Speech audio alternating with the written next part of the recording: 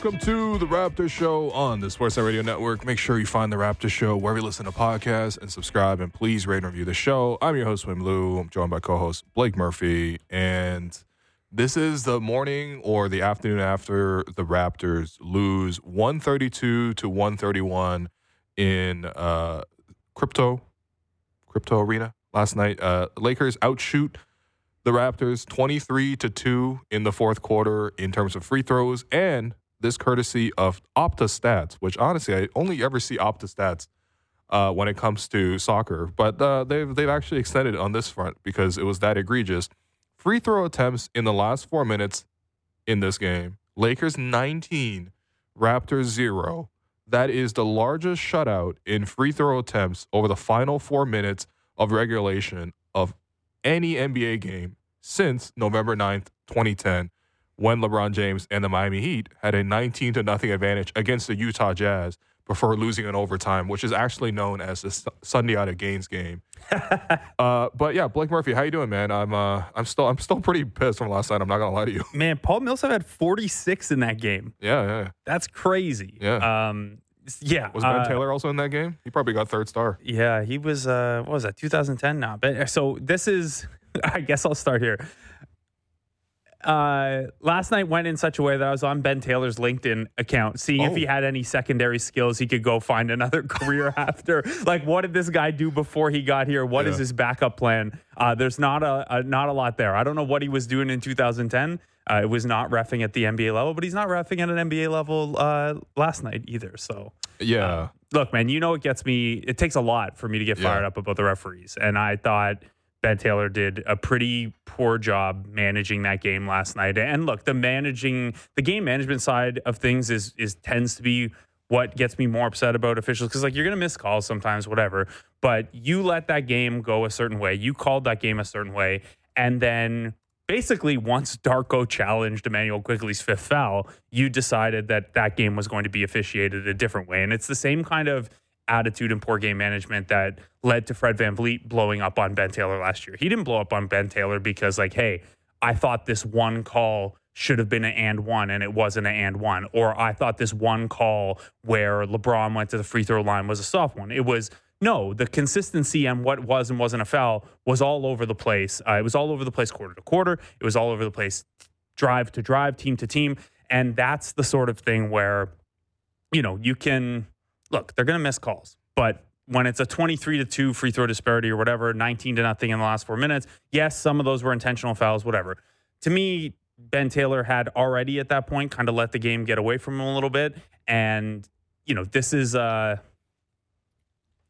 a trend here. He's habitual with this stuff, and it's not surprising.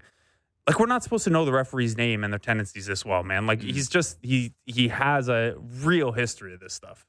Yeah, so for people unfamiliar with that history, Ben Taylor is the official that Fred VanVleet went off on after a game last year, and Fred received pretty much league-wide praise. Mm-hmm. It's interesting because terrible tonight. Way to have that ready. Thank you. Play that 20 times in today's episode. Taylor was terrible tonight. Yeah. So that legendary rant, which again, like lots of players and people around the league came out publicly and applauded and backed Fred for that. Another lesser known Ben Taylor versus the Raptors. Earlier this season, when the Raptors were playing the Dallas Mavericks, the Raptors won that game. Darko had back-to-back challenges in about a span of a minute. Oh, yeah. Both correct, as in overturning incorrect calls by Ben Taylor and his crew that night. So those are the three instances now that we have seen Ben Taylor interact. Ben Taylor was terrible tonight. Whatever. That happens. Like the Raptors won both those challenges, got overturned. Last night, you know, it didn't play out that way. They lost the challenge on Quigley's fifth, which I get taking it because it was his fifth. It turned out you really could have used that challenge a little later.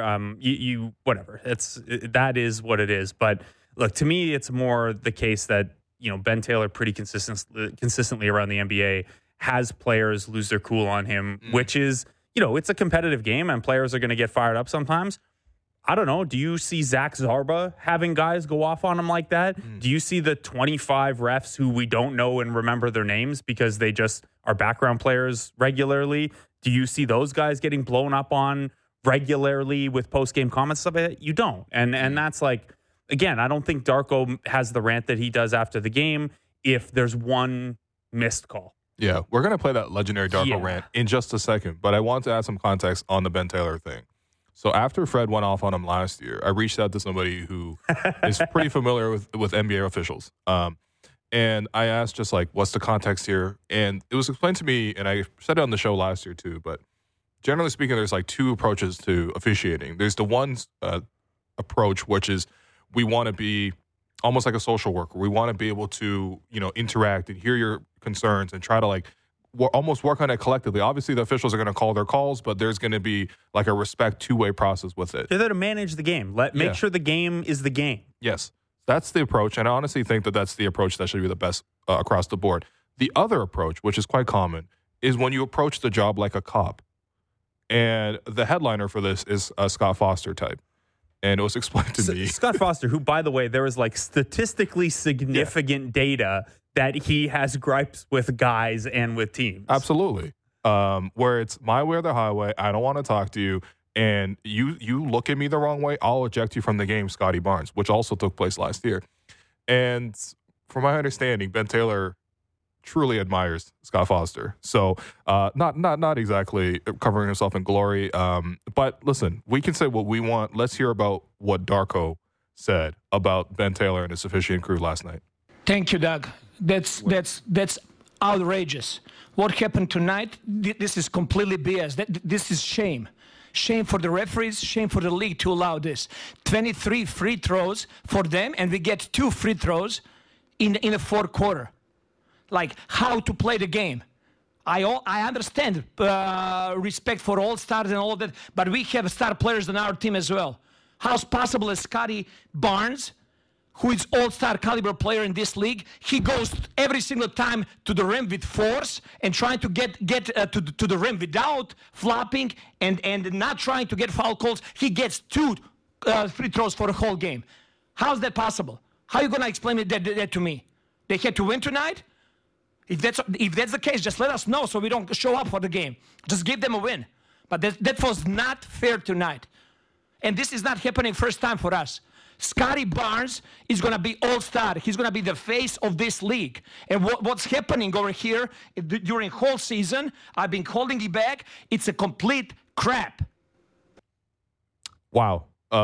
First off, shouts to Darko because this rant really resonated with me on a deeply cultural level because when my parents got really upset and English was their second language, grammar just went out the window and it just gained in intensity. So I mean, part of me, I'm like mortally like a little bit shook after hearing that. But I mean, to that point, I'm happy Darko went there. I'm thankful if he's heard our early season criticisms of him, he's taken it in stride because I don't want to face that version of Darko. No, here's the thing. Darko's been super nice and whatever, but he's got that fire. And I think that's what that showed to me.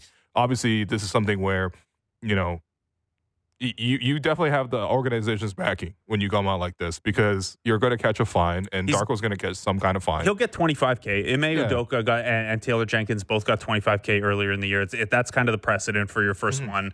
Yeah. I think almost certainly he's going to, especially if there is, and I don't know if there were, the feds were at the game or whatever, but he continued that rant in a more profane way after the cameras went off. Oh, yeah.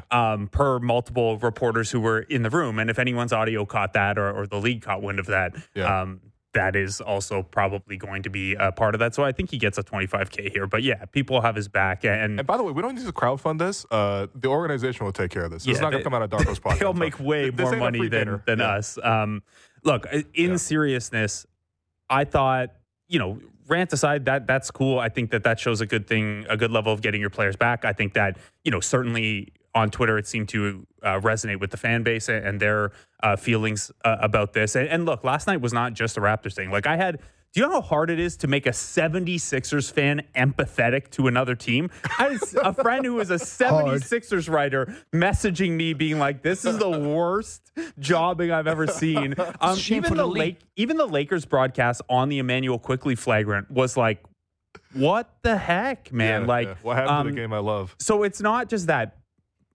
Putting the actual poor calls aside and the free throw disparity aside, I came away from last night thinking that Darko handled this all extremely well. I agree. He has been pretty calm on the sidelines, kept a cool demeanor. Last night, if that game unravels and it's a 15-point game or something like that, absolutely I could see him getting attacked, maybe even getting tossed to make the statement. But he towed that line, and there are a couple clips where at timeouts or after calls, Ben Taylor's getting the glare. Oh, yeah. He's getting a real we saw look. that Darko glare yesterday, man. My goodness. The screen caps around the world right now. Close game. You don't want to give away a point on a technical foul. You don't want to remove yourself from the sidelines in a close game. I thought he did a good job, towing that line, expressing the frustration, but not overstepping.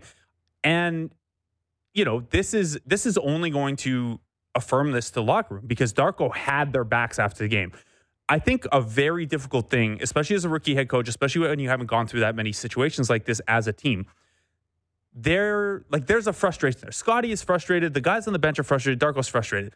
That did not affect their play at all. They didn't start whining dramatically. They didn't foul baiting. They didn't start foul baiting. They didn't make emotional mistakes on the other end. They stuck to it and played through it and were just like, look, okay, we're playing in ankle weights, but we're going to do this and we're going to try to pull that out.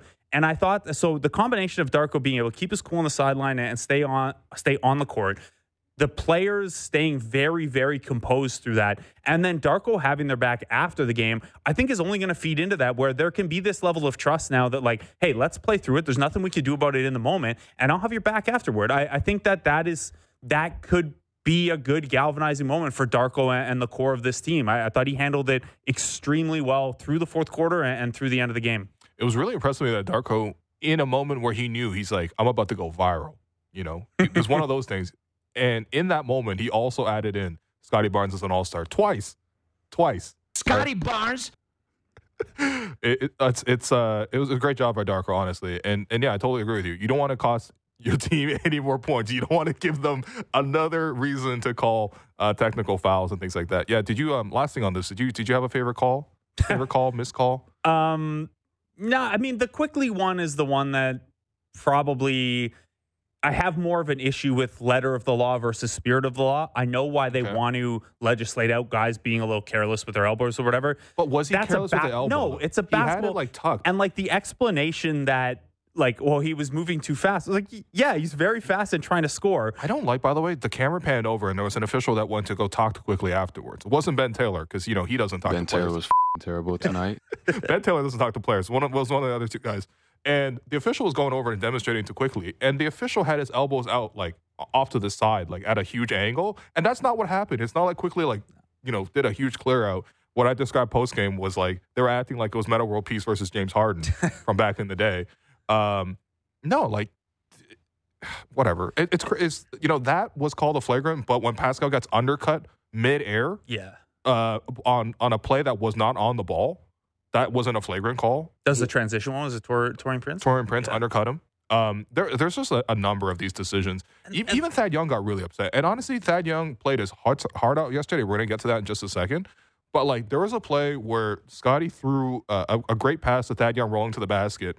And Thad Young knows, I'm old, I'm washed, I'm not going to dunk this ball. I'm going to get this shot up as quickly as possible. Taurean Prince is beat on the play, puts his elbow into Thad Young's back on behind him, and in front of him, Austin Reeves comes over late with the rotation, undercuts him, and then trips him so that Thad is now fallen over. Help, I'm falling over. I can't get up. Sorry, Thad. And then the other way, AD gets an and one in transition. And you could tell that Thad was complaining about that call for the next 3 possessions while playing solid basketball. But it's just instances like that just screwed you over and over and over again. The Scotty Barnes game-tying 3, which was ruled out by the RJ moving screen when AD moved 1 feet and just somehow his whole body exploded. And it's a tough one because by letter it's probably a moving screen, but also Anthony Davis flopped. Usually it's and you just don't every see marginal that. Contact for the Lakers Exactly. a foul, but every sort of physical body movement for the Raptors Bill not a foul. Simmons had the back of the Raptors yesterday. Hey, sometimes 29 calls in a row don't go your way. Yeah. And then the only other one, I meant to look this up in the rule book and see the exact language. I forgot, so I'm sorry. But the Jared Vanderbilt, this isn't goaltending for touching the rim on a shot, but it's a technical foul for hanging on the rim. I assume their interpretation was similar to pass interference in football, that bucket didn't have a chance of going in, so it's not goaltending. I meant to look it up. I'll look it up at the break or whatever, but that's just a weird one. Like, yo, you were hanging on the rim. It's not goaltending, but here's a tech. I don't. Yeah. There were a few interesting ones. Christian Wood just walking up to officials, screaming in their face. You're letting Christian Wood scream in your face? Give him a tech. Yeah. D'Angelo Russell running over and clapping at people's faces. Did you see the LeBron? D'Angelo Russell, was it Dennis he did that to, or was it RJ? Yeah, it was Dennis. He like is getting posted up and he clapped RJ, at him. actually. Yeah. He was going off with both of those guys. Did you see LeBron's quote about Christian Wood after the game, by the way? What did he say about Christian Wood? He said, I'm paraphrasing here, but he was like, yeah, there's nothing that guy cares about but getting a bucket. And Christian Wood took it as like a compliment that like, I'm a bucket getter. I don't think that's how LeBron meant it. I think LeBron meant it like, yeah, that guy does not care about passing or defense. I tweeted last night, like there's a reason that guy was the most dominant player in the G League for 4 years before he really got an NBA chance. Yeah. Because, you know, how many G League guys are you asking to get a bucket? Christian Wood is a bucket in the Toronto sense of the word. But anyway, you want to actually talk about the game? It's actually, you know what? Last thing, a super last thing. Evan Turner. Come on, man. Of all people to jump in, Evan Turner just randomly jumps in. And he was commenting on a video of Darko's rant, and his words were, "You got to let your assistant coaches do the rant when you quote have an accent." Like. Really? And I'm happy Dennis jumped in. This is shame. Yeah. No, I'm happy Dennis jumped in because, like, on top of all of this, like, not only are we getting screwed, but this random guy just comes in with a xenophobic comment. Like, what are we doing? It is not funny at all. No, it's not funny. It's not clever. It doesn't, like, make logical sense. Like, yeah. No. Like, okay, like, are you going to bust out a Borat impression next in 2024? What are we doing that, like, people, like, basketball is incredibly international. Like, guys, people are going to have accents. English is not everyone's first language. You know what? Get over honestly, it, man. Americans, man, you guys really only speak one language, and it shows. I have one last thing. This is not really last night's game, but it is a stat that came out of last night's game. So Scotty was unbelievable down the stretch. He was really good defensively. I mean, he's being asked to guard LeBron James. He's in help situations where he's blocking 2 shots in a row, like on a double jump. And then, like, they're down to 1 timeout in the last minute of the game or so, and they're basically able to save that timeout because Scotty's like, I'm just going to sprint the length of the floor in like 4 strides, and that'll be our quick 2. We don't need to set something up or go and gun for the 3. So he's awesome. He didn't get the N1 call against Max Christie, which, you know, it's a 50-50 call, probably. When Ben Taylor's the ref, it's like a 10-90 call. I was going to say, was there a 50-50 call last night? But look, in this, and to Darko's point, Scotty doesn't get a lot of free throws. Mm-hmm. And Chris Black, our colleague at Sportsnet, tweeted out a stat today that of the 66 players in the league who drive at least 9 times per game, Scotty is 62nd in free throw attempts. The guys below him are like Fred VanVleet and TJ McConnell. Now, some of this is Scotty Barnes is good at, like, he's not trying to bait contact or finish away from contact. He goes through the contact because he's stronger than most of the guys guarding him. Mm-hmm. I don't mean this to say like there's any sort of intent here, but relative to his scoring package and the way he scores and how often he shoots at the rim, Scotty really doesn't get a lot of free throws. You think there is something to that, you know, maybe because it's still only year 3 and maybe the word hasn't got out on the leap yet or whatever, that he doesn't get the same whistle that you'd normally expect for a guy averaging 21 points a game and getting to the paint pretty frequently? So I think there's a couple of things, which you already mentioned. But number one, Scotty does not play to draw the foul. When he doesn't get the foul call, he does campaign to the official, when we pointed this out before. But also at the same time, when you put the numbers like this, that he's 62nd of 66 players in terms of foul calls or for free throws, with guys like tiny guards like Fred VanVleet and TJ McConnell. And TJ McConnell drives to just nash the pick and roll and then shoot a mid-range pull-up. And then Fred is Fred. Well, we all know that. Yeah. So, like, there's that aspect. I don't think that he really tries to bait the officials. Like, for example, Austin Reeves is a guy who loves baiting the officials, right? He's got so many little tricks in his bag about that. And you can tell that he wants to get to those little tricks. Scotty, first off, that's something he's got to learn and he can add to his game as well. But quite frankly, I don't necessarily want an honest basketball player to learn how to play dishonest basketball. No, you want ethical hoops. Yeah. And so the other aspect, I think, is he is really strong where it does feel like contact, where if he's initiating or if someone else initiates contact towards him, you know, it doesn't show as much. You know, he's not selling the contact like when Anthony Davis acted like he got shot going around that RJ Barrett screen. Well, 7'5", 300-pound RJ Barrett flattened him with the screen. Absolutely, man. I forgot that. I forgot that was Yao Ming who set that screen there. But for Scotty, like, he absorbs that. So for the Max Christie play is, I think, a good example of that, because Max Christie, like, plays him physical, tries to cut him off, bump him. Even for Pascal in that scenario, Pascal probably would have, been put off on his drive with that many bumps and then thrown up like a floater or like a layup instead of dunking the ball. Maybe dunks the ball anyway. I've seen Pascal take it strong, but not as much as Scotty. And then you see the contact more noticeable because Pascal is less strong than Scotty.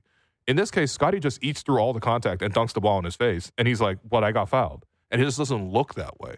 It feels like people bounce off him in a way that I haven't even seen since like Kawhi when he was a Raptor here. Kawhi would also kind of do the same thing. But yeah, it's You'll build that. I think Darko had a good over point. the years. I think Darko had a good point. That's all. Yeah, it is something to keep an eye on. I think you'll build it over the years. But yeah, it's not, the 3-point shooting does not mean improving, does not mean he's not taking it to the rack as well. So it's something to keep an eye on. Okay, so Scotty Barnes was really great in the fourth quarter. The Raptors also just played pretty well. They were down Jakob Poeltl against a huge team that clearly obviously needs to win.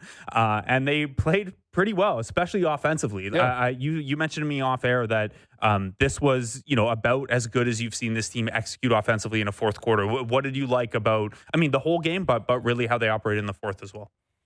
Well, the start of the game, the Raptors really struggled to generate offense. I think they were intimidated by the Lakers' length. You saw some like really weird shots, like Chris Boucher shot a corner three that like bounced out the side of the backboard. Emmanuel quickly had a pull-up three that was an air ball. Pascal missed a bunch of shots and was fumbling the ball a lot. Like, it just felt like the Lakers' length was getting to them. And the Lakers, to their credit, are a really good defensive team. And they were playing a really focused game yesterday. In the fourth quarter, when it was like possession, blow by blow, I thought the Raptors took it to another level, led by Scotty Barnes. But the whole team, I thought, really jumped in on that. Pascal, after having a bad 3 quarters, like, I don't think he missed a shot in the fourth quarter. He was hitting fadeaways over AD. Like, okay, and all of a sudden he's hitting, cash threes and stuff like that to put the Raptors up briefly. But Scotty leading that charge, and I think it's just, to me, it's like when Scotty turns it on to that degree where he's got that, like, you know what, I'm gonna just go. I like that. First off, Darko played him the whole fourth quarter. None of that, like, let's take him out for a minute, get a breather, no, don't disrupt that rhythm at all. Just keep him in the game, let him cook. And when he has the ball coming down and he's running the pick and rolls and he's drawing on that extra attention, he was able to find Pascal for a roll to the basket, find Thad to a roll to the basket that really should have been a foul, wasn't called. Huge swing that play. I think that, the execution was really strong. And I liked how confidently guys shot the three as well. Like Gary sprinting down the floor, and the Raptors miss a shot in transition, but they got the offensive rebound to kick it out to Gary. So weird to see a Raptors-Lakers game where both of those teams are on fire from three. That is just, it's new for the Raptors. It's not the Lakers' identity at all. And both teams shot like 44 to 50%. Yeah. And so I really like the process of it, that being that it was led a lot by Scotty. I like the individual determination from Scotty and the rest of the players. And I also like the fearlessness that the guys executed with. Seeing Pascal swish threes and things like that in fourth quarter is just, it made me feel great. And I think that's the thing when I looked at the game, I'm just like, that was such a good effort. And it wasn't enough to win the game. Yeah, and I think it's potentially an important piece of growth. And, we don't want to lower the bar too much. This is a developing team, but not a team full of rookies. But you mentioned it. They looked a little intimidated at the start by, hey, we don't have Jakob Poeltl. They're huge. They're not very good offensively, but they're a really good defensive team. And it's Anthony Davis and LeBron James. Yeah. And, the first couple possessions of the game defensively, they're dramatically overhelping in the paint, and Anthony Davis is still doing whatever he wants. And by the end of this one, not only were they seeming very confident that they could play with this Lakers team. Like I said earlier with the Darko point, they're kind of like, okay, well, we feel it's 5-on-8 the rest of the way, and we're still not going to back it. We're still confident. And look, eventually you'll need to pull those games out, but I think for this team so soon after the trade, really, really great. And you're right, Scotty was fantastic down the stretch. Pascal, by the way, had his 8th consecutive game of shooting no worse than 54.5%. He is on fire. He's averaging 25 and a half over the last 8. Struggling so much for the third 3 quarters. On 60% overall, 56% on threes, and 74% on free throws. 25, 5, and 5. We can only get Harrison Barnes in the trade package. Get out of here. Yeah, what? Keon Ellis on a 2-way playing the backup point guard minutes last night. He's on the table now. Yeah. Do you want to? We got Michael Pina on the other side. Do you want to save the Thad at center stuff for when we tee up Clippers, or you want to do it quickly here? We can say that there, okay. But I think the only thing I really wanted to add to this too is just I'm really, really enjoying all the banter. Sorry, I don't know why I went Adam Silver mode there. I'm really enjoying having 4 creators on the team now because you can see that the Raptors in the first half had a couple guys struggling. Quickly, I thought was struggling to get open. The Lakers put Cam Reddish on him, put a lot of length, and really pressured him a lot. Scotty, I thought did decently to start the game, but wasn't initiating as much. Pascal was really struggling, and the guy who was scoring was RJ Barrett. RJ's like, oh, they're gonna. I put up 37 2 nights ago, and you're gonna guard me with Austin Reeves. Let me go off, and he had 19 points in the first half. RJ's like magnet for. Like, once a defensive rebound comes down or turnover, how quickly he beelines to the worst defender on the other team is incredible. Like, he has such a nose for it. He's just immediate. Even if he doesn't have the ball yet, he is immediately being guarded by the worst defender on the other team. It's a really cool skill to have. It's important. It's part of basketball IQ, and I think RJ clearly has a knowledge of how to score. 19 in the first half. Then third quarter comes around. Raptors offense in general looks better, but Emmanuel quickly with those threes really helps them pop off. Quickly has his moment. And then fourth quarter, Scotty and Pascal have their moments as well. With some sprinkling of Gary and stuff like that in between. But it's just like the Raptors didn't actually have offensive droughts last night, except for maybe a parts in the first quarter because of the fact that they got so many creators. And I think that that's just such a luxury to play. Yeah, I agree with you. My last thought on this before we take a break. Last night was the second time in the last couple games that, based on NBA's tracking data, Ron Harper Jr. appeared in the game. He is on the box score as having appeared in the game. He got waived weeks ago and is out for the season injured, but twice in the last week he has popped up as having entered the game. Something weird is going on there. Is he Jonte Porter, essentially? No, Jonte Porter has his own box score line and played 10 minutes last night. It's just a weird thing that's happened twice now, and it's like I'm hyper fixated on it now. Ron Harper Jr. going to get minutes tonight somehow, despite being at home helping his brother prep for his freshman college season while he rehabs. Yeah, get well soon, RSJ. But well, I mean, there's a new RJ now. there really is. We got RAJ, and he's full of osmos. What a thing to say. We are going to take a break. I've been your host, Willow. You've been listening to The Raptor Show on the Sportsnet Radio Network. Diving deep into Leafs, Raptors, Jays, and NFL. The JD Bunkus Podcast. Subscribe and download the show on Apple, Spotify, or wherever you get your podcasts.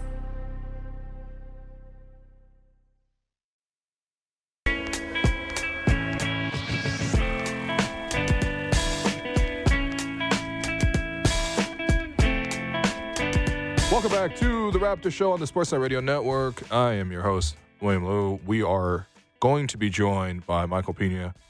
We are joined by Michael Pina of The Ringer, who is here to pitch us on Pascal trade ideas. But Michael, do you have a comment? Do you have a comment on this national conspiracy, this day where we are asking, demanding the league office in Canada here to, I don't even know what specifically, I guess. This is shame. Just fire Ben Taylor, I suppose. What's going on, man? Do you have a comment on this? How are you guys doing today? No, how are you? All right, we're going straight into this. I don't know. I enjoyed the rant. I saw the rant before I watched the game, which was probably a mistake because I was looking for something super egregious. And, I thought that the AD flop near the end of the game was pretty bad. But besides that, it was kind of what it was, I thought. It was kind of typically poorly officiated game. There's good officiated games. There's bad officiated games. It didn't really strike the level of warranting that rant, but it was an entertaining one, and I appreciated it. Yeah. You know what? That was the day where Darko officially became head coach of the Toronto Raptors because Drake finally learned his name and was like, oh, yeah, we got a real one. Yeah, because he did come on courtside. The Raptors' official global ambassador came courtside one game, put on the headset, and he's like, man, I haven't been here a long time. That is not Nick Nurse. So he's gone from not Nick Nurse to Darko Rajakovic. So congrats to Darko. Yeah, Michael, so you have some Pascal trade ideas to throw at us? Poor Pascal. We're coming off a night where he was so good in the fourth quarter. The Raptors have looked a little better since the trade, and like this isn't unique to you, Michael. I'm sure your ideas and delivery will be unique, but like all anyone wants to talk about is Pascal trade ideas. The poor guy hits a bunch of threes. I just read he's averaging 25, 5, and 5 on ludicrous shooting over the last 8 games. Yeah. So there should be a market for a guy who's playing that well. So Michael, this is the guest calls their shot on what we're going to talk about. What do you got? What do you got kicking around in your head on the Pascal front? Yeah, I mean, I'll just start by saying that I am a huge Pascal fan. I think he's having a tremendous season. This is his most efficient year since they won the title. The 3-point shooting kind of is what it is, but as you said, he's been shooting the ball a lot better lately. He was absolutely dusting Christian Wood last night in comical fashion on those closeouts. I don't know what Christian Wood was doing, but that's kind of par for the course for him. The only reason why I think that this is, obviously is a worthy topic, but just like the OG Anunoby trade kind of made it so I just feel like it's borderline inevitable that Pascal gets traded. I don't know if you guys feel the same way.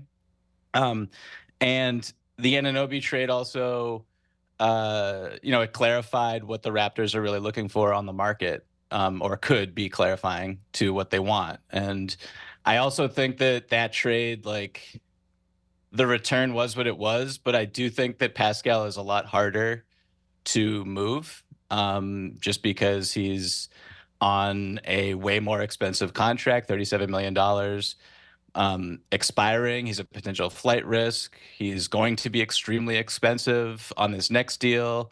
And he turns 30 in April. So all of this is just me tempering kind of what the return is going to be on all my fake trades that I have for you guys. This guy's going to throw Keon Ellis at us. Man, I better not hear the words Paris and Barnes come out of your mouth. I think I will, though. I think I might. No, let's start. One of my favorite ones is to the Oklahoma City Thunder. Okay. And it's a team that obviously very good, one of the best teams in the Western Conference this year, and probably won't make a move this substantial this season. But this is the type of offer that I could see really benefiting both sides or making sense for both sides. So the Raptors would get for Pascal Siakam, Davis Bertans, Lou Dort. All right, getting warmer. Ousmane Dieng, and a top 6 protected pick via Philadelphia in 2025. That's the offer for you. Ooh. I can't even get Case and Wallace in this? Absolutely not. No. Absolutely not. Absolutely not. I can't get a man getting 6-7 points for this. So to run this one down, Bertans is in the deal to make the salary math work. He has a small guarantee for next year. I think it's $5 million. So you could, you'd either waive him and eat the $5 million, or you keep him as one of those, human trade exceptions into the offseason to see if you can use him for something else. All right, Daryl Morey. We don't refer to humans as trade exceptions. Yeah, basically, when they're Davis Bertans, I think you're okay with it. Fair enough. Yeah, like what was it? Alonzo G spent like 5 different, somewhere on like 5 or 6 different teams for that purpose.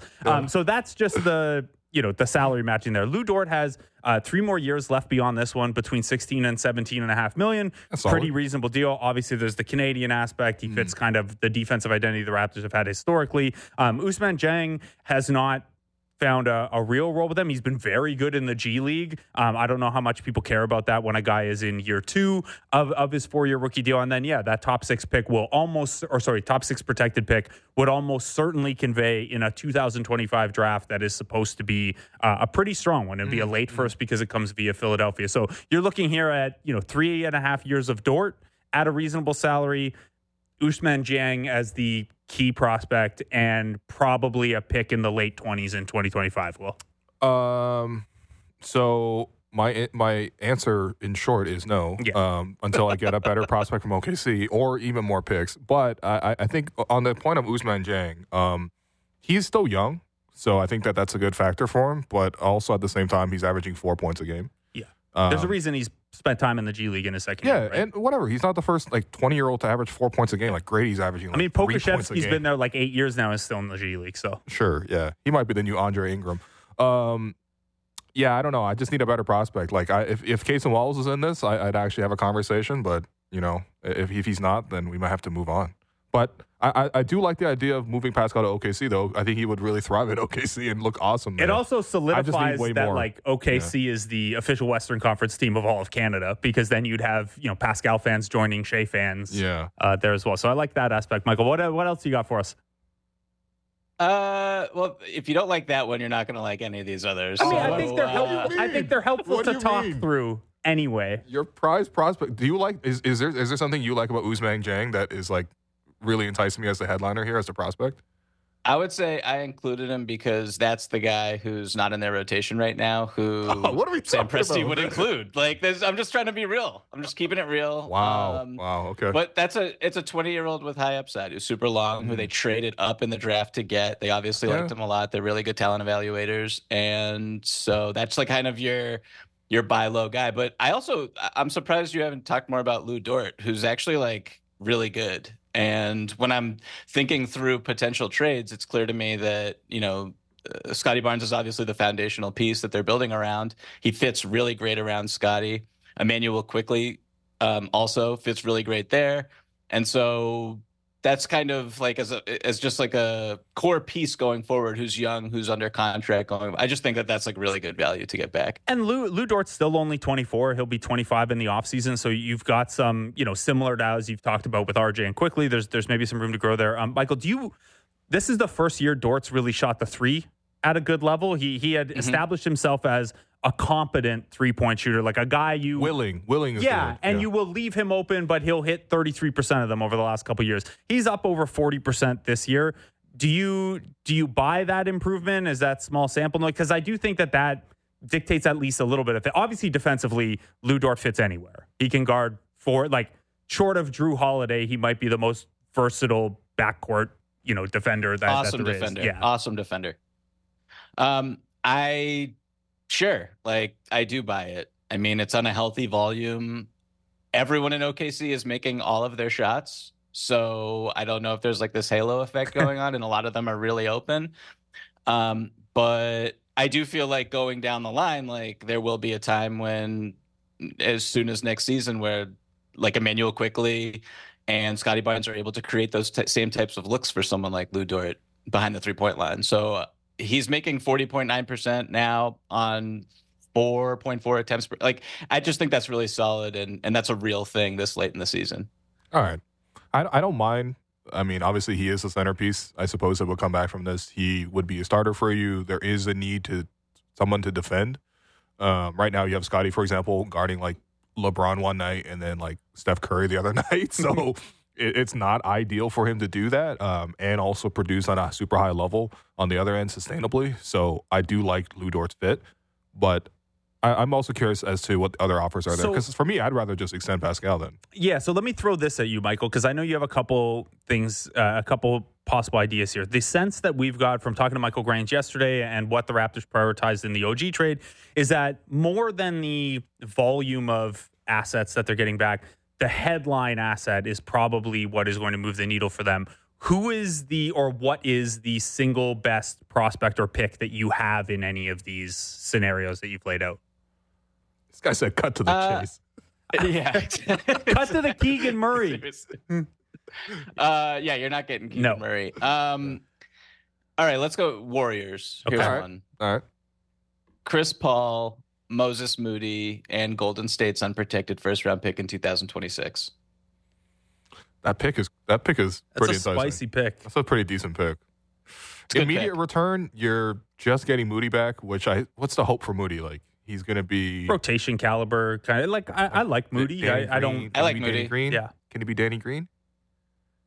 He can be more than that, I think. More than Danny Green. Yeah, I mean, the other night wasn't the best sound. We saw a little bit of self-creation in there as well. He moves well off the ball. Yeah. He's a good defender. I'm not saying I haven't really figured out why Steve Kerr doesn't like him that much. I can't really make heads or tails of it. It's because his name is not Steph, Clay, or Draymond. Yeah, that 2026 pick is interesting because like Steph's going to be 37. Clay, if he's still around, is going to be 35. Draymond would be 35, and they have obviously no cap space. The unprotected pick is definitely very interesting to me. This is better than the OKC offer for me, just to be clear. It is. Okay. Well, I should have started extra there. cap flexibility because pick Chris is a Paul's great pick. expiring, and then obviously you could buy him out and let him go wherever. So to the extent that matters to you, you would be a free agent player as structured there. You could get into like 35 million-ish in cap space if you made. I know it doesn't matter a ton, but it's a relevant component there. And then you certainly like Moody better than Zhang right now. People probably disagree on the ultimate upside between the two of them, maybe, but Moody's clearly ahead of him right now. And then that 2026 pick is better than the 2025 protected one from Philly, I think. So yeah, I could understand why you'd like that. I might be greedy if I ask for pods as well. Is pods available? So I would guess no. That's why I put Moody in here. But I do think that if we were just doing this completely fake, made up negotiation, that let's throw pods in. How many lefties can one team have? We could have an all lefty team. Let's do it. Be 4 lefties in the rotation at that point. Now that Thad Young's in there. Yeah. It sounds like you're a Blue Jays guy again. Okay, that one's actually. We're gonna have to have more conversations about that. That's like I'm not saying no. I'm gonna write follow-up emails on that one. Is there one more that you have or no? Sure. So I have like 5 more. But okay. Let's go. This is one that I was conferring with someone. All of us know, a mutual friend, James Herbert. Yeah. I was spitballing some of these trades off of him. I told him that I was not going to say what I'm about to say on the radio, because it just won't happen. But it is technically possible and really interesting to talk about. So for the sake of conversation, Pascal Siakam to the Timberwolves for Karl Anthony Towns. Oh, wow. Oh, my goodness. Yeah. So, I mean, how much is Towns making? He has 4 years left. His extension kicks in starting next year, and it ranges from $47 million to $58.5 million each year over the next 5. So we're essentially giving Cat the max rather than extending Pascal to the max. Yes, and probably a higher. I don't think Pascal's getting like the $47-50 million. Yeah, you're right. Yeah. So yeah, you're going full max on Karl Anthony Towns, who is 28. He's only a year and change younger than Pascal. Obviously, that's an interesting one. That's an interesting one. That's a challenge trade. Yeah, I think the Timberwolves are doing too well probably to make a challenge trade. Yeah. Although they are like. I don't know. There's the weird thing where, like, as currently constructed, like, not long from now, they'd be like a super tax team, which I don't know that they would. I don't know. This is a hard one to picture. I understand why you were hesitant to bring in, but it is a fun one to think about. The turn one guy into another guy straight up trades are rare, but they're more fun hypotheticals, I think. I think I'm just trying to, like, come to grips with the idea of, like, am I mentally prepared to cover a Karl Anthony Towns team? But also at the same time, I think that it's undeniable that he has a lot of skills. He could be this floor spacing 5 around Scotty, let's say, for example. Your defense is with him at 5, probably not ideal, but you could run a damn good offense. Yep. All right. That's not bad. These are getting better and better, by the way. When you said the Timberwolves, I was really worried you were going to mention Rudy Gobert, and I was going to leave our own show. Yeah. Okay. I wouldn't do that to you guys. Huh. I got to think long and hard about that one. If I were Toronto. All right. Can we pivot off Pascal to we'll revisit these, Michael. Wow. I have an intention of doing some kind of mock negotiations where Will plays the role of Messiah and Bobby Webster. I'll just kind of coordinate, but I'll bring you in as one of the negotiating teams. You play the game to win. Yeah. Winning. Sorry. Yeah. I'll work on my Adam Silver voice and things like that. You did the Adam Silver drop earlier. Okay. So, Michael, the Raptors will play the Clippers tonight, who are in the news because Kawhi Leonard just signed a 3-year almost max extension that'll keep them there through the end of 2027 into their new stadium, etc. You tweeted the other day that this is the best big 3 in the league now, and it's not really close. The Raptors are going to see them tonight. Second night of a back-to-back without Jakob Poeltl. It's maybe not a fair fight, but this Clippers team has been unbelievable since they got that first kind of quick losing streak out of the way when they acquired James Harden. What are you liking about this group right now? What has made them not only like obviously the talent, you have all those guys, but it has seemingly worked even better and certainly much faster than I think people anticipated after the Harden trade was initially made. Yeah, I mean, I'll begin with Kawhi, who looks absolutely fantastic. Paul George looks absolutely fantastic. They look like 2 superstars that everyone thought they would be and have been when healthy since they were traded to since they went to the Clippers. But I just think that the fit with Harden as that just brilliant playmaking virtuoso that they've never had, those two, Kawhi and PG, in this era, has been amazing and super necessary, and it has benefited pretty much everyone on the roster, everyone who's bought into their new role in this, how this roster is constructed, where you have Westbrook coming off the bench playing like the best defense I've ever seen Russell Westbrook play in 15 to 20 minutes a night.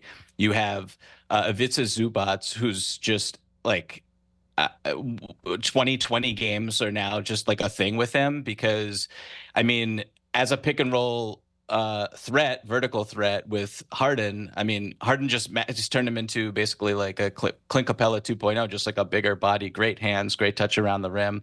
I mean, they have it all, like talent-wise. They have three-point shooting, and Harden, this is the most efficient season that he's basically ever had. He's attacking the basket. He's still getting to the free throw line. He's the pull-up threes, the step-backs, the isolation game. It's all there, really efficient.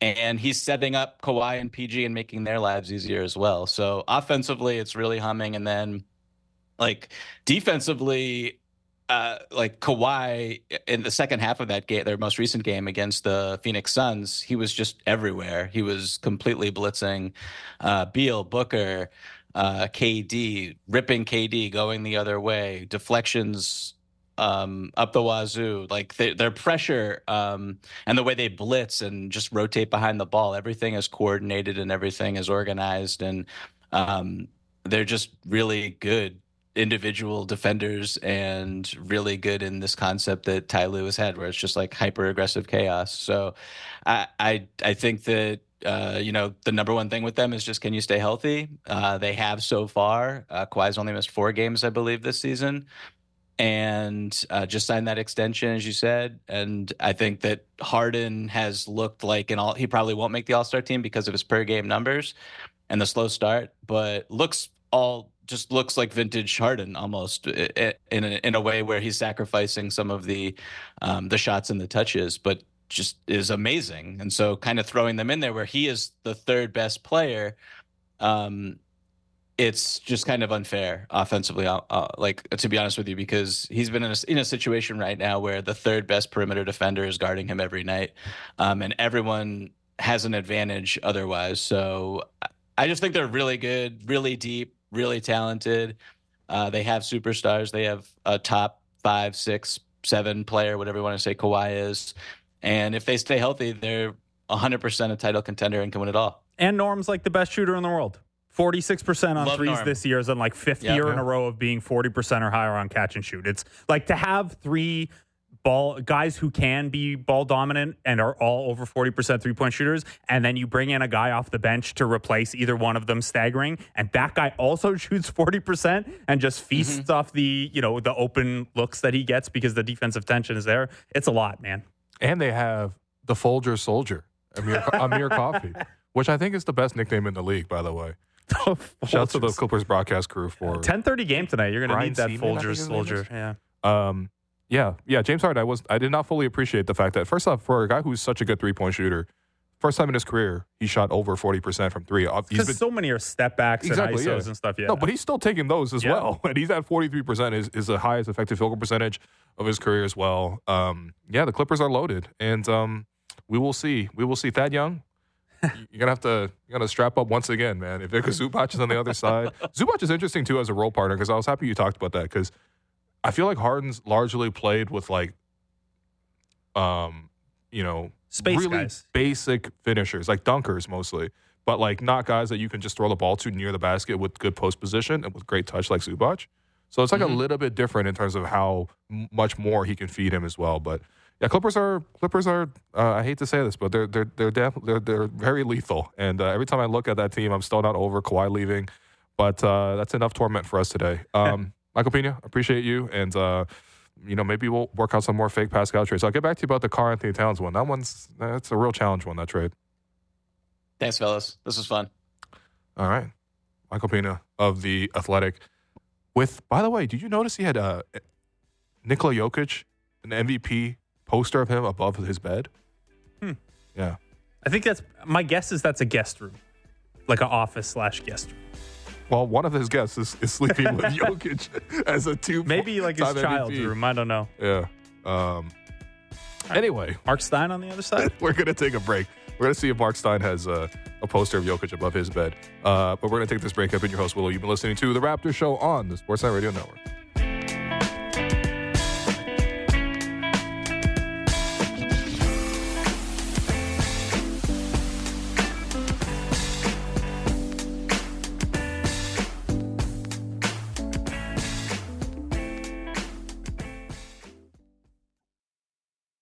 Fresh views on everything in the National Football League. It's the Fan Checkdown with Matt Marchese and Donovan Bennett. Subscribe and download the show on Apple, Spotify, or wherever you get your podcasts.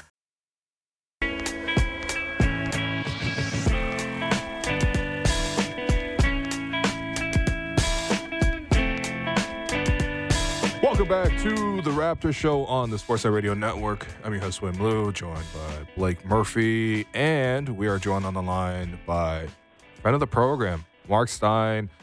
Stein, what did you think of Darko's rant yesterday? How did that rank for you in terms of epic post-game rants? I loved it. Loved the passion. Well worth whatever the fine is going to be. He's a first-year coach who people probably didn't know a ton about. Now everybody around the league knows Darko Rajakovic. Everyone's talking about what he said. I see absolutely zero downside to any of it. Yeah, for him or the Raptors. I was going to say I'm pretty sure that this amount of fine will not be coming out of his salary. I think the team will find a way to take care of this as an organization. But yeah, it was I was actually not pleasantly surprised, but I just wasn't really sure what the reaction was going to be the following morning, and like they were talking about it on the first take, it's like everywhere. And it's Ben Taylor is one of the Ben Taylor's one of the small handful of referees that everyone knows their name, and if you know a referee's name, it's probably not for the right reasons. So everyone was probably just like, "Yep, that tracks." If you're doing this against an unnamed referee or not a notable guy, it's probably a little different. Mark, I'd imagine it's $25K. That's what Udoka and Jenkins got earlier in the year. What do you like about this? Obviously, there's the passion element and there's the having your team's back element. Given that we haven't seen this from Darko yet, does this tell you anything about him as a coach and, the way that he kind of went to bat for his team like that? Like, do you like it from that aspect beyond just the entertainment aspect as well?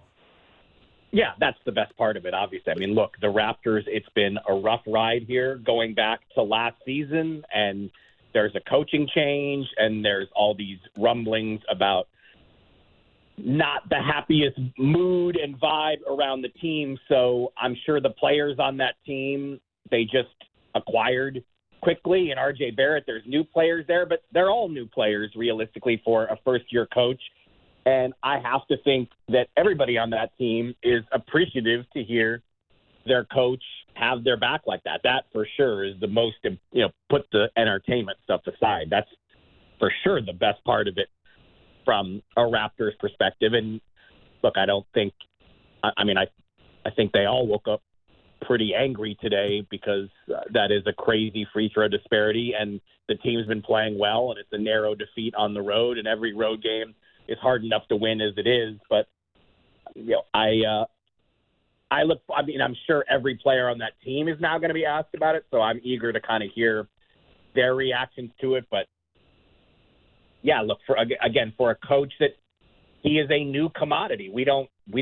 I mean, you guys live and die with this team every day, but I would imagine you'd agree with me that you're still learning about him too, because when you're an assistant coach in this league, we very rarely hear from you. So.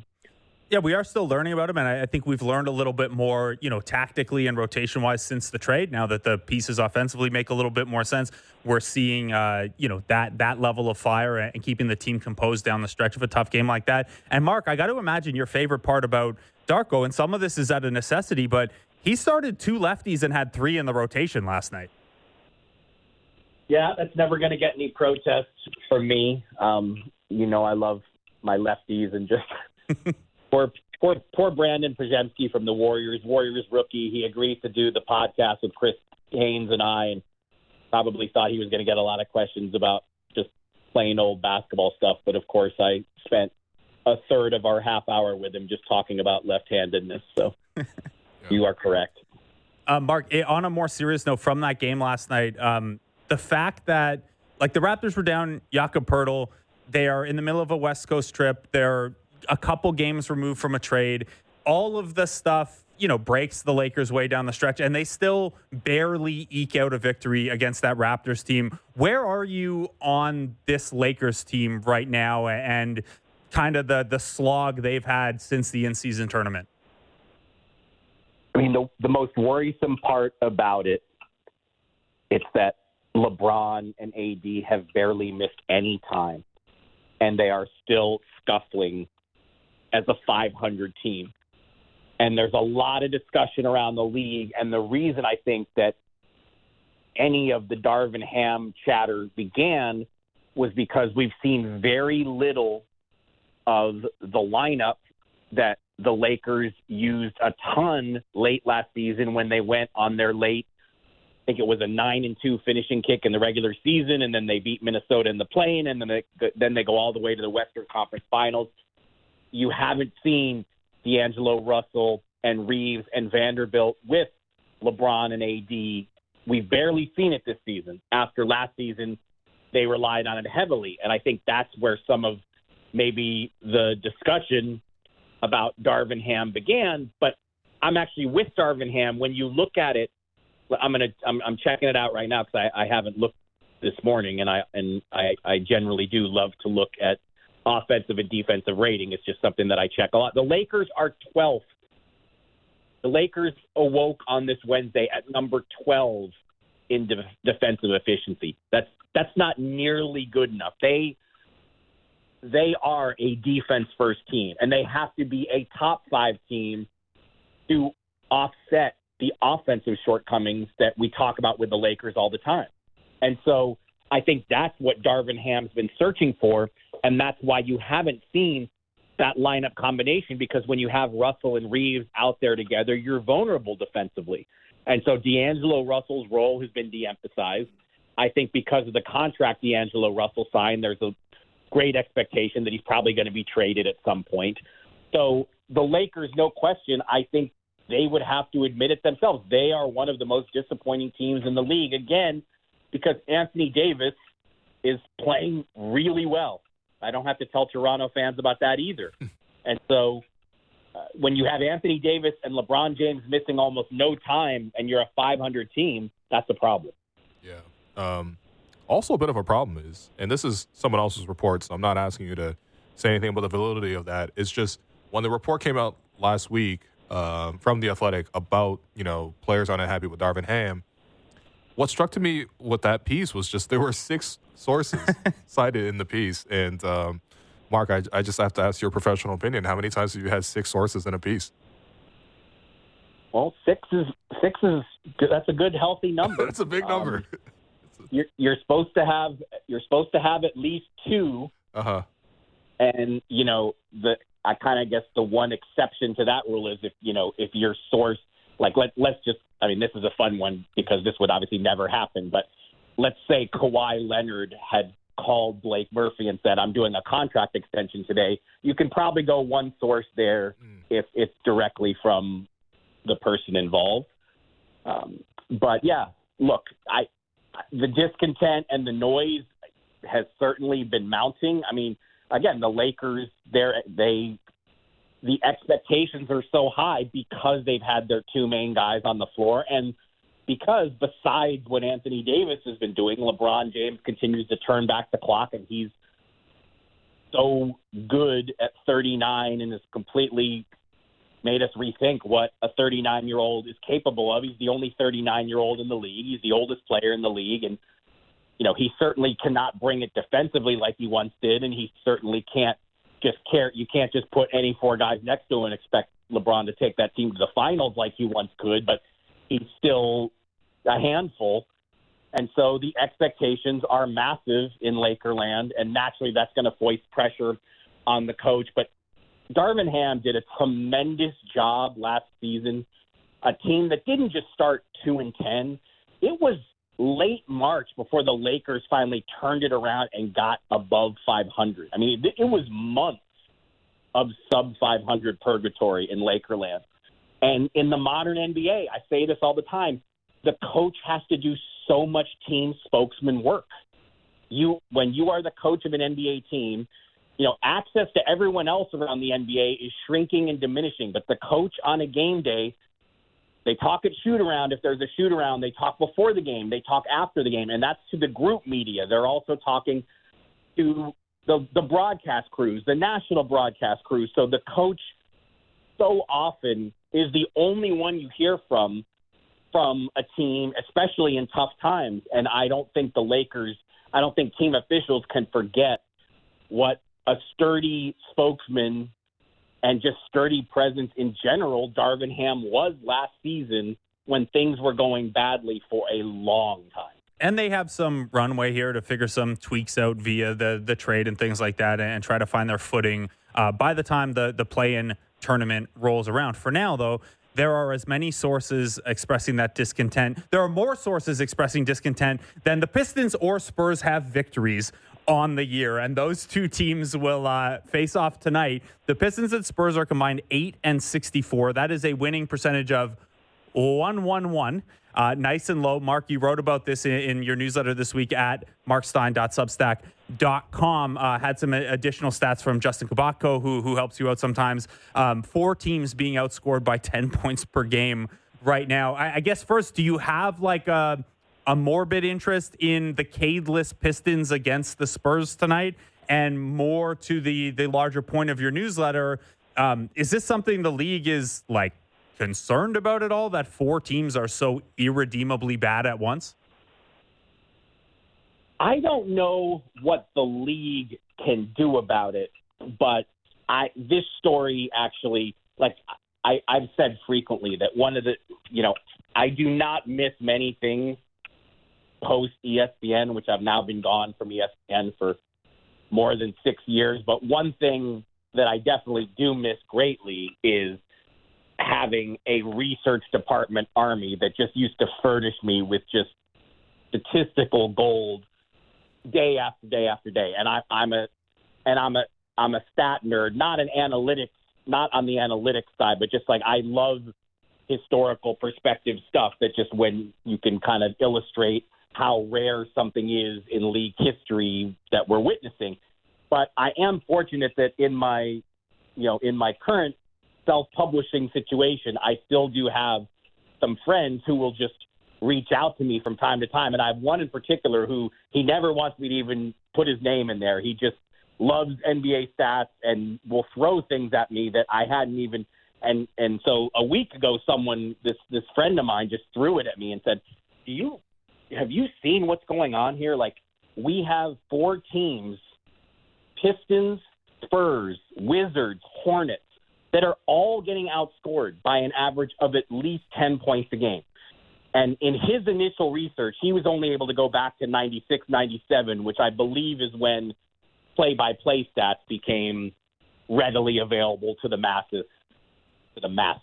And so going back basically 30 years, in his research, he was like, there's never been more than 1 team in a season, and he had only found 8 total.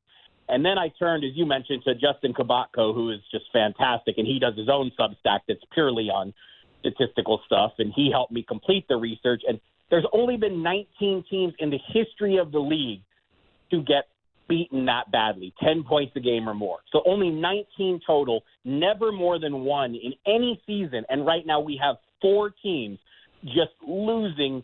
I mean, what just happened to the Pistons? They were up 20 on Sacramento and lost by 20. I mean, it's crazy what is happening at the bottom of the league. And I think we're used to it on some levels now that, there's the 4 or 5 teams who fall out of the race early, and then the whole rest of the league is still in the play-in mix to a degree. But, yeah, the non-competitive nature from the bottom 4 this season, we've never seen anything like it, and it's a great point. I mean, I guess we're going to have to maybe this will be a question that is posed to Adam Silver at All-Star Weekend. He'll do his annual State of the League address in Indianapolis. I'm not sure that I'll be there, but if I'm not there, I hope somebody in the room does ask the question. What do you think of seeing 4 teams that routinely lose by double digits. It's crazy. Yeah. The Pistons obviously had the historic run, 28 straight losses, and then the Raptors mercifully gave them that one win. If not for that one win, the Pistons would be on a 34-game losing streak. Like, they've lost to 5 games since. You know what I mean? And so that 2-1 start, though, they looked good for those 3 games. It's absurd how bad this game is. Bring that up. It's important that you guys bring that up because that's exactly why this hasn't been a story. Mm-hmm. Because we've been so focused on the Pistons losing 28 in a row, and that's the longest single-season losing streak that we've ever seen in the league. We've been so focused on that, it's taken up all the oxygen. And look, Victor Wembanyama has done, unicorn-type stuff routinely, and he, leaves us in awe with, throwing oops to himself and going behind the back and throwing one on Brook Lopez's head and all this stuff. And statistically, his numbers are rookie of the year stuff, but what are the first 5-30? And they have a worse point differential than Detroit. And we've barely discussed it because we're so locked in on what's going on in Detroit. So my question to this is just, I feel like my sense out of it, because it seems like Detroit, contrary to what, you would typically see from a team in this scenario, which they would typically sell and try to get rid of their pieces, at least the reporting coming out of Detroit seems like they actually want to buy. They're like, guys, we're so bad. We need to try to approach respectability by adding, veteran NBA players who can help us win. You see them linked to, for example, Pascal. And typically teams at the bottom of the league don't do this. How difficult do you think that will be for the trade market when it comes around in about a month, where it's like, I'm not even sure if these guys at the bottom of the league are actually sellers? Well, we'll see if they stick to that stance. But the truth is, the Pistons have had this stance for ages. Bojan Bogdanovic and Alec Burks, contending teams wanted to trade for those guys a year ago, exactly a year ago, where we are now. And the Pistons established really high trade price scenarios for those players because the messaging that kept coming out of Detroit was, we want to be good next year. We want to have Bojan Bogdanovic on our team. So Cade Cunningham has a veteran scorer on the wing with him to help us win. That was the messaging. And a year later that they're still saying it, and you're absolutely right. I mean, the Pistons, they continue to be mentioned as a Pascal Siakam team. And on one hand, you could say, all right, well, they know Pascal's probably not going to choose them in free agency, so maybe a trade for him makes sense from that perspective. But is Pascal going to sign an extension there? I mean, no way. Now that December 30th is passed, any team that trades for Pascal Siakam can only offer him a 2-year extension anyway. So I don't think he's doing an extension with any team that could conceivably acquire him before the trade deadline. Really, the only extension option that still exists with Pascal Siakam is if the Raptors don't make a move and don't trade him by February 8th, and now they have 4 months until June 30th to say, do we really want to let Pascal Siakam go to free agency, or should we offer him the max to convince him to sign an extension? So, okay, in that scenario, the Raptors wouldn't be able to trade him for 6 months, but at least they don't lose him without compensation. But, if could the Detroit Pistons realistically trade for Pascal, whatever the trade package is, and think they're going to keep him? I mean, it's hard to picture that. Mark, when you look at those teams at the bottom, there are obviously kind of the core four there, the 4 horsemen of the NBA apocalypse at the bottom of the standings. The Memphis Grizzlies to this point have just been normal bad. They looked better with Ja Morant there. Ja's now out for the season. They're kind of cast into an interesting position between now and the deadline as well. What is your read on how the Grizzlies might handle what is now, I think, officially a lost season with the Clark and Adams and Morant injuries now? They're going to be turning what you just said into a clip that I think they're going to play at their next shoot-around, because everybody said that 2 days ago when, Monday night, it's almost 10 p.m. Eastern, and this stunning bulletin comes across that Ja Morant needs season-ending surgery. And it wasn't just me. All the know-it-alls in the league, or who cover this league, we all said Memphis' season is over, and Memphis happened to be in the city where I reside, Dallas, and you saw what they did to the Mavericks last night. So I think it's still too early to figure out exactly how they're going to play it. Realistically speaking, was that just a win on adrenaline? I mean, I don't think anybody expects Memphis to be able to force their way into. I mean, people were doubting whether they could make a run into the play-in spots even with Ja back, and now they're 8-20 without him. They were 6-3 with him, but I just think, they clearly do not like us even suggesting such things, judging by how they responded in Dallas last night. It's crazy. One of the Mavericks' schedule was interesting this year because they had 3 games against Memphis during Ja's suspension, and with Ja needing the shoulder surgery, it means that Dallas played Memphis 4 times, all without Ja Morant, and they were only able to go 2-2. So we'll probably need to wait a week before we get into that one. That's fair. And we've got a couple weeks still until the trade deadline where we'll try to figure out what, those teams, what are the Utah Jazz, the Atlanta Hawks, teams like that going to do. There was the Kawhi Leonard contract extension today as well, which I guess we could have asked you about, Mark, but that one's pretty straightforward. I think you have a chance to lock Kawhi Leonard up. He wants to stay. You got a new arena opening, and everything's going as well as it has. That's about as smooth as one of those goes, right? I mean, the timing of this is that, I guess just surprising that it just emerges on a random Wednesday in the NBA. And, aren't they about to play your Raptors? Yep. I guess we could, cynically start throwing out some conspiracy theories that's why it was today, even though I would never do such a thing. So I didn't say it. No, but look, the Clippers are moving into a new arena next season. And they did not want to go into that arena. They don't want to go into that arena without stars. So, look, James Harden, the trade has been an absolute boost for them after so many of us questioned it, and so many of us doubted that it would really make a difference. The Clippers have been the hottest team in the league.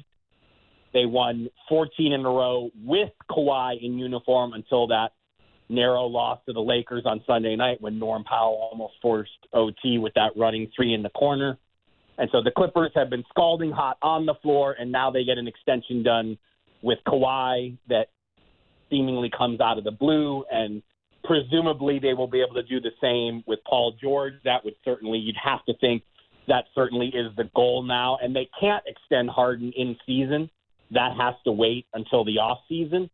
But as well as things have gone with the 3 of them, as dangerous as the Clippers have looked with this new trio, you have to think that they're going to sign both Paul George and James Harden as well and go into the new Intuit Dome, I believe is what it is called, and they will have their star trio with Steve Ballmer. He's in that rare club of NBA owners who does not care about the luxury tax or the new second apron and how daunting it's supposed to be for teams to have more than 2 max players. Yeah, the Clippers, they're just behind the Golden State Warriors at $200 million for payroll this year. $200 million. The Warriors are $208. But, yeah, they got to be happy with what they got. Actually, last thing, Mark, I just wanted to ask, because this was interesting to me. You're reporting that the Bulls obviously have Zach LaVine, and they want to try to see if there's a trade out there possible for him. But contrary to the idea of trading a star, the Bulls still want to remain competitive. Can you tell us more about what the Bulls' approach is here? Well, all accounts to this point is that, they don't want, I think the assumption was that it wouldn't just be Zach LaVine, right? That they would also consider trades for DeRozan and Nikola Vucevic, but Caruso. Really, all the signals out of Chicago have been that, yes, Zach LaVine's available, but no trade partner has really emerged there. And so I think that's, again, it'll be wait and see. I mean, it's easy to have these kind of stances and treat them as absolutes, but, we're now a month away from the trade deadline. But then there is the one, I think what you're getting at is they do also have this option, if they wanted to try to use Lonzo Ball's contract as something they could use in trade, because a team trading for Lonzo Ball's contract would inherit the insurance payments that the Bulls are currently getting. But that, of course, would require the Bulls to add payroll, and that's something we know that they're not exactly known for. So we'll see if that actually gets explored. Fair enough. Mark Stein, appreciate you. Appreciate all your time. And, yeah, we'll call you next week, I think. Gentlemen, have a great week. All right, Mark Stein. Appreciate it, man. Yeah. Great Substack. Great seriously. trio of newsletters this week. Yeah, and like lots of little stats from Jessica Bacco and lots of trade stuff, of course. So it is that time of year. It's only going to pick up from here with the trade nonsense. I was going to say, it was interesting because I was listening to him explain the answer, and I was like, this is peak like posturing season. Mm-hmm. It's a month before the deadline. And yeah, the Raptors jumped out and flipped OG. Which is incredibly rare. Like we almost never see trades in December. But even like Jake Fisher was on the JD Bunkus podcast this morning on Sports F590, and he said basically like, yeah, acknowledging this stuff that's out there about the Kings walking away or whatever, and like, nobody believes that anyone has walked away from anything, really. There's a lot of time left. Exactly. There's a month to go. There's going to be a lot of posturing on both sides. And, yeah, I mean, we'll see what the conversations look like when they actually make the phone calls hours before the deadline and what deals are ultimately made. But I guess the purpose of the daily show is that we get to swing wildly with every Pascal report, which seems to come out every single day now, by the way. Is there a reporter in Canada or the U.S. that doesn't have a direct line to this potential trade? Yeah, I don't know. Lawrence Frank going to leak some stuff tonight just to mess with the Raptors? He hasn't done enough? Lawrence Frank might be the only guy I dislike more than Ben Taylor at the moment. But we're going to take a quick break, our last break. I've been your host, Willow. You've been listening to The Raptor Show on the Sportsnet Radio Network. Big guests and bigger opinions on everything happening in Leafsland. Real Kipper and Bourne. Be sure to subscribe and download the show on Apple, Spotify, or wherever you get your podcasts.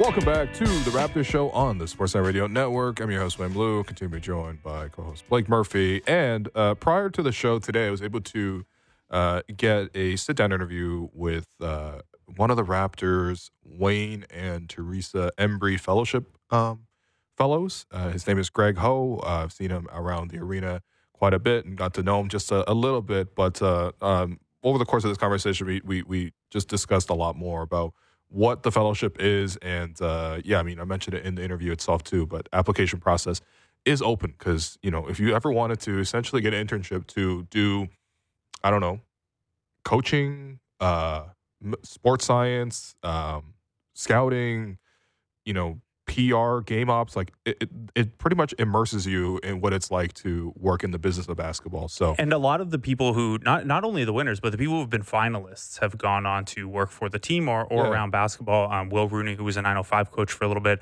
Jose Cedro, who is a international scout for the Raptors. Jose, man, I missed you in Montreal, by the way. Yeah, Andrew Savory, I think is how you say his last name, who's like does Vancouver Bandits stuff. There's just there are a lot of success stories like that. In addition to then like obviously the headline ones like Noah Lewis. Oh, we'll get to Noah Lewis, who I have brought up many times on this program now. But anyway, this is an interview with Greg. Joining us today is current Wayne and Teresa Embry fellow Greg Ho, who is currently working with the Raptors. He's here to talk about the fellowship. Greg, how you doing? Good, thanks. Thanks for having me, Will. Of course, anytime. So before we get into this conversation, I just want to give some context around the fellowship that you're currently in. The Wayne and Teresa Embry Fellowship provides two Canadians with the opportunity to gain firsthand experience in a professional basketball environment over the course of a full NBA season. The Raptors commit to providing at least one of the fellowship opportunities to an individual who identifies as part of a marginalized and or racialized group. This program not only has created opportunities for coaches and scouts working for the Raptors right now, but it's done so for people who have moved on to different NBA organizations as well. And just in general, it's an awesome and really, really cherished jumping off point for anybody who is looking to enter professional sports and find ways to work in the program. So, Greg, I want to ask you about your fellowship. What have you done so far, and what else is to come for you? Yeah, thank you for the introduction. So the fellowship is in its seventh year. Nilu and I are the eighth and ninth fellows. And as you said, there's past fellows who are all across the league: Memphis, Philly, Toronto, NBA league-wide, MLSE. And I think to summarize the fellowship before we kind of get into the nitty-gritty, I'd really like a quote that Mr. Embry said in his book. And it's always seize the opportunity to learn from people who've been places you have not. And I think that really summarizes the fellowship. It lets you work in all the different departments, so coaching, scouting, medical, and it really gives you an opportunity to learn from those who have been working in Europe, working in college ranks, working around the NBA, and it's a really great starting point for those jumpstarting their NBA career. So I'm medical, sports science specifically, so I work closely with our performance team, trying to keep our guys healthy on the court, and then if an injury occurs, helping them return as safely and as quickly as possible.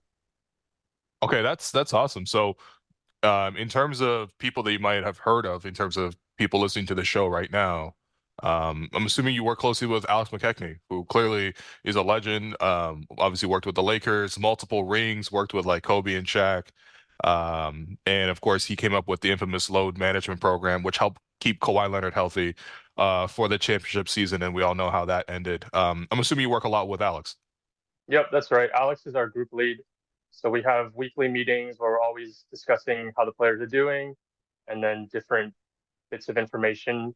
And it's a really great opportunity. You can pop into his office at any time, pick his brain. As you said, he has a wealth of information and experience, and he's more than happy to share it. And that goes with any department.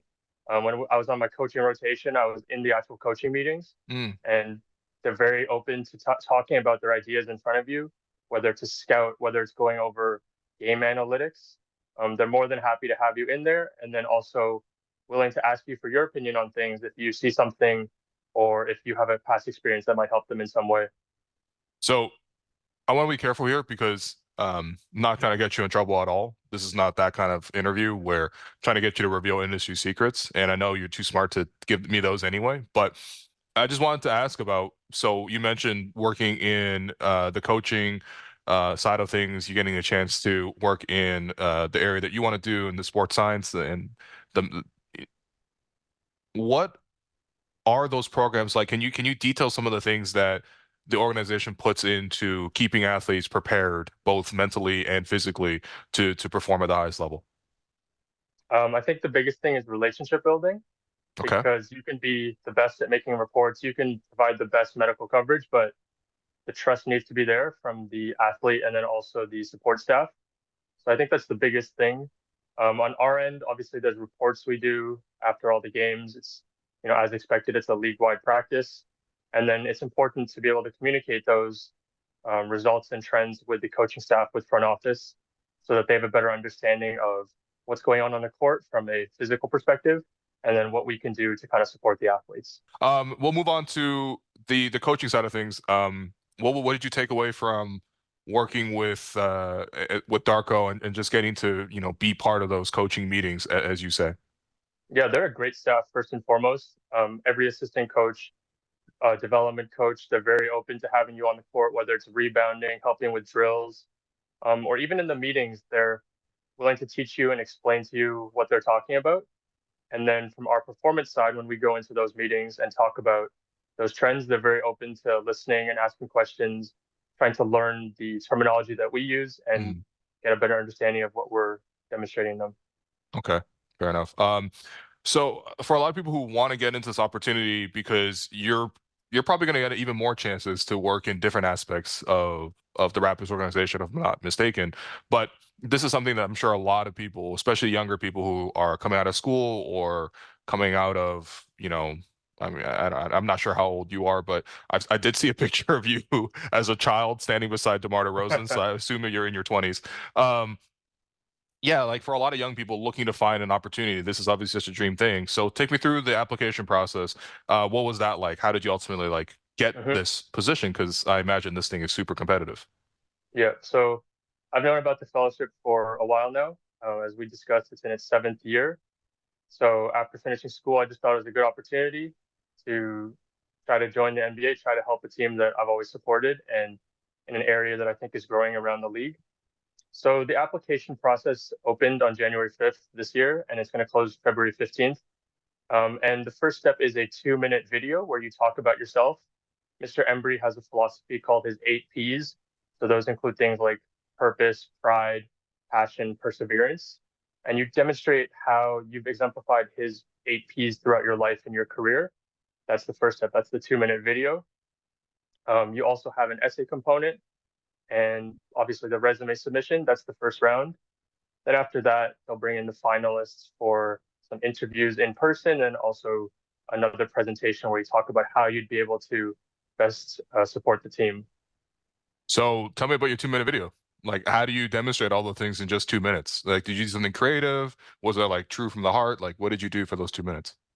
Yeah, I just told my story and tried to exemplify how I'd, I guess, demonstrated all those qualities. So talking about returning from my own personal injury, how that shaped the way I view sports science, or how basketball has helped me gain a better perception of like how international it is, how important it is to the global community, how it has an ability to transform people's lives on and off the court.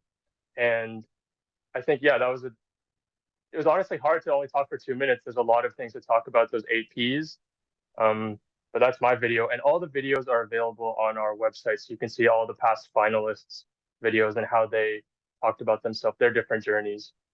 That I think that's hugely helpful to everybody who is looking to try to apply to this. And I had two more questions about this before I had some surprise ones for you. But what's the one thing so far from this program that you've done that you feel like super, super proud of yourself in being able to take place in it or deliver in the way that, the task asked of you? Mm-hmm. So I'm going to focus on my area, which is sports science. Mm-hmm. I think helping the team build out their platform and how they structure it. With a new coaching staff, obviously you're going to have changes, and being able to support them, whether reports, whether data collection, whether it's building relationships with players. I think I'm really proud of myself and how I've been able to contribute there, and then also develop my skills. Fair enough. And then the other question I had was, and you mentioned this earlier, but this is a common talking point when you, have conversations with people who work in basketball, whether that's on the team side, on the agency side, on, coaching side, whatever it is. Everyone talks about the importance of people skills, how much it is about who you are when you come to work, what kind of energy you bring to the group, and specifically how you bring that to the players themselves, because that's obviously the most important piece of all of this. What's the biggest lesson that you've learned in terms of the importance of people skills? I think the biggest thing is just being open, showing that you're available and you're there to support them.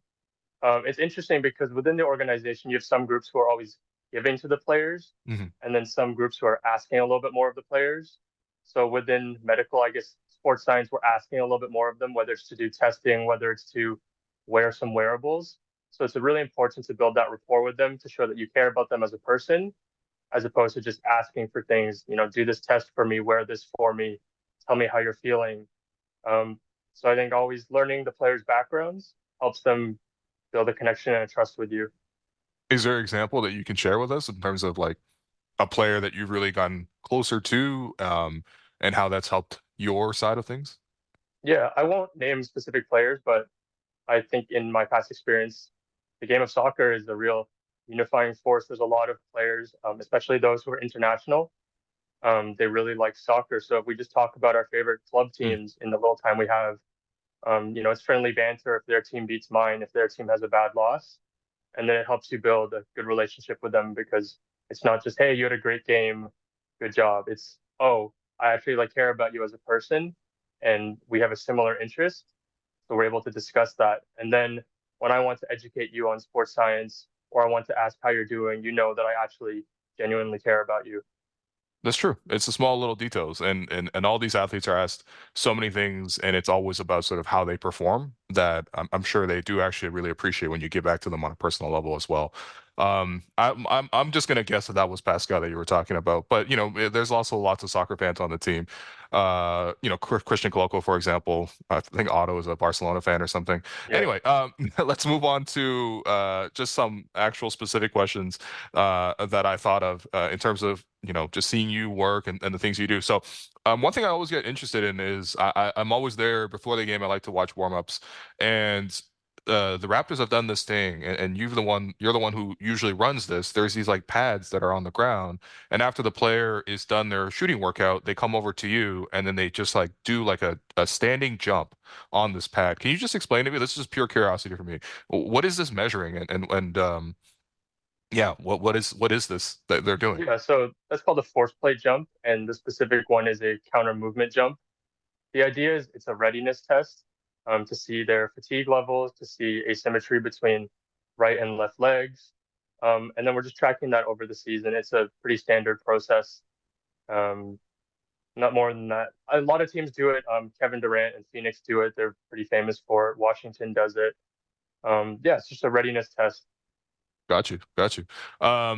In terms of like the wearables and things like that, what are the NBA rules around like what players can, do to wear, and also what teams can mandate to be worn on the court? Mm-hmm. Well, per the CBA, players have the ability to choose. Okay. So there's none worn during the games, and then teams will vary it during practices how much they want based on what they see fit. Got you. All right, on the personal side, is there a moment this year that you've been like starstruck by, you're like, wow, I can't believe I'm right here, or I can't believe I'm in front of this person, or I can't believe I'm in front of this player? Have you had one of those moments yet? I try not to have those. I think it makes it hard to be professional like that. But I think an early moment was definitely Summer League. Uh-huh. Going to Summer League, seeing all the legends, seeing all the players in the hotel, just walking around as if they're regular people. That was one of those moments. It was like, wow, you're here, you're in it. And it's really rare to have that opportunity as like a basketball fan, as now a working professional, to be in that space where every team is in the same place. All the players are there. All the staff are there. Really cool opportunity. Yeah. And then the last question I had. So, I stayed behind after a shoot around one time, after the media session was over, and I got to watch the get ready games, the stay ready games. Essentially, it's the third stringers who typically don't get as much game action, and they'll get in a run against each other, and also with some assistant coaches sprinkled in there.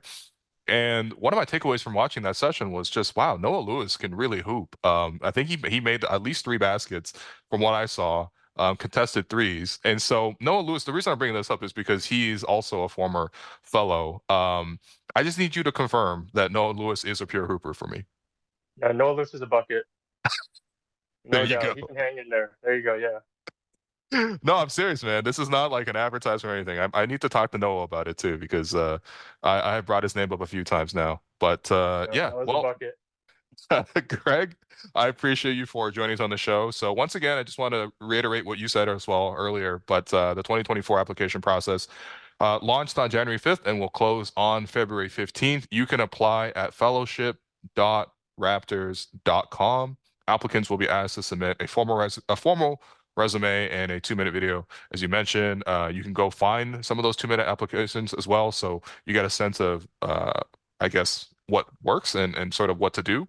And of course, you can follow at Raptors Fellow on Instagram for past and current experiences. You can also find, again, this photo of you as a child beside Ed Davis and DeMar DeRozan, which was posted, and I thought this was legendary. Maybe this is the last question I ask you. Just did you have a favorite Raptor from back in the day? Because, RJ has rejoined the team, and he's talked so much about, back in the day, I watched like Sonny Weems, and, I watched like Jose Calderon. Was there like a favorite Raptor of yours growing up that's like a deep cut? There's a lot. I had this history. I'd buy the jersey, and then the player would get traded. I bought a Jermaine O'Neal jersey shortly before he was traded to Miami. So I just had bad luck with that. I think a favorite was probably Chris Bosh. He was kind of the franchise player, and he seemed like a good character on and off the court. So he was someone I gravitated to. Yeah. All right. That's a good pick. All right, Greg, I appreciate you, and looking forward to running into you at the arena. Thank you, Will. Appreciate you. There you go. Official confirmation. Noah Lewis is a bucket. There you go. Yeah. It's cool. It's a fun interview, and then people can go to fellowship.raptors.com right now. It's the Wayne and Teresa Embry Fellowship. It's a tremendous thing to do to, just pass on everything that Wayne and Teresa had and have done for the Raptors organization and for basketball. But it's been cool to track these people and where they end up, whether it's with the Raptors or just around basketball. You always run into them at Summer League and things like that. So it's really cool. People get your applications in. No, it's funny. Fellowship.raptors.com. Yes, exactly. No, it's funny because you meet them and you're like, oh, you're new around here. You're an intern. And then like 3 years later, like, yeah, we can't talk to you at all, man. We in the front office. So, yeah. These you know 2 what I'm weeks. talking about. These 2 weeks I'm with the 905, so I can talk to you. These 2 weeks I'm with the analytics department, so it's quiet. Speaking of analytics, Thad Young, monster plus game yesterday. Yeah. Thaddy plus Young, as we're not going to call him because that did not. Well, Thaddeus Young, Thaddy plus Young. It didn't roll off the tongue as well as it looked in text. It's time now for Between the Lines, brought to you by Bet Rivers. Yakovich moment. Brought to you by Bet Rivers. Take a chance. So Raptors obviously on the second night of a back-to-back here. They're 9.5-point dogs. Jakob Poeltl, Otto Porter still out. Christian Koloko still out. Grady still with the 905. On the Clippers side, not only did they not play last night, they only have Moussa Diabate on their injury report, so they're good to go. My big question for you heading into this one will, beyond just them being 9.5-point dogs, Thad Young we have to appreciate what he did yesterday. 100%. He put it all on the line, man. Yeah, diving for loose balls, coming up with steals that go end-to-end, that have Scotty Barnes like yelling at him after, like, I can't believe you did that. I can't say what Scotty actually said and got picked up by some of the arena mics, but it was pretty funny. As for tonight, though, the Clippers are also large all around the court. They have Ivica Zubac at center. Thad Young played 29 minutes last night. He played 34 minutes total this season prior to that. He's not on the injury report, so he's good to go. Are you running this back with Thad at center, even against the more, not... Zubac is big. Anthony Davis was big too, but with them, you have to worry more about the pick and roll play and the switching, the dynamic passing. This is more of an interior oriented like roll man and finisher at the rim. Are you changing much, or are you kind of running back what was at least moderately effective yesterday?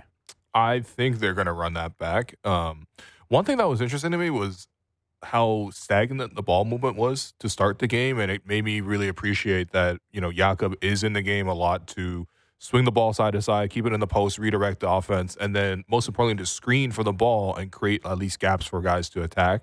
And you just didn't see nearly as much of that to start the game yesterday. And that is your best ball moving front court player. Clearly there's just a deficit in the roster. Like, this is more of a team build weakness by the Raptors, who don't really have depth at this position. There's teams like Miami, for example, that have 4 centers on the roster. But there's always another Haywood Highsmith. I know he's only 6'7", 6'8", but they could just bounce him there if they need to. But anyway, in any case, you're in this scenario. Thad did well enough yesterday, and I'm just gonna choose to appreciate anything he gives us as a bonus. But he played hard. I think the difficulty is okay, now James Harden's seeking out for ISOs, Kawhi and Paul George seeking out for ISOs. Clippers do have that type of team, and we'll see how they adapt. The Raptors can always go smaller, which they probably will at certain points with 2 point guard lineups with Dennis and IQ or Gary and IQ. But and that's how they were. Yeah. That's how they were set to close before quickly fouled out last night, and that's what brought Thad Young back in the game. Now Thad Young was at the table, so I don't know. Maybe he was coming in for someone else anyway, but their hand kind of got forced anyway. And that's the thing for Darko. It's this is a real coaching challenge where you're gonna have to tap dance a little bit, because he took that out the game for a while because Austin Reeves was hunting him on pick and rolls.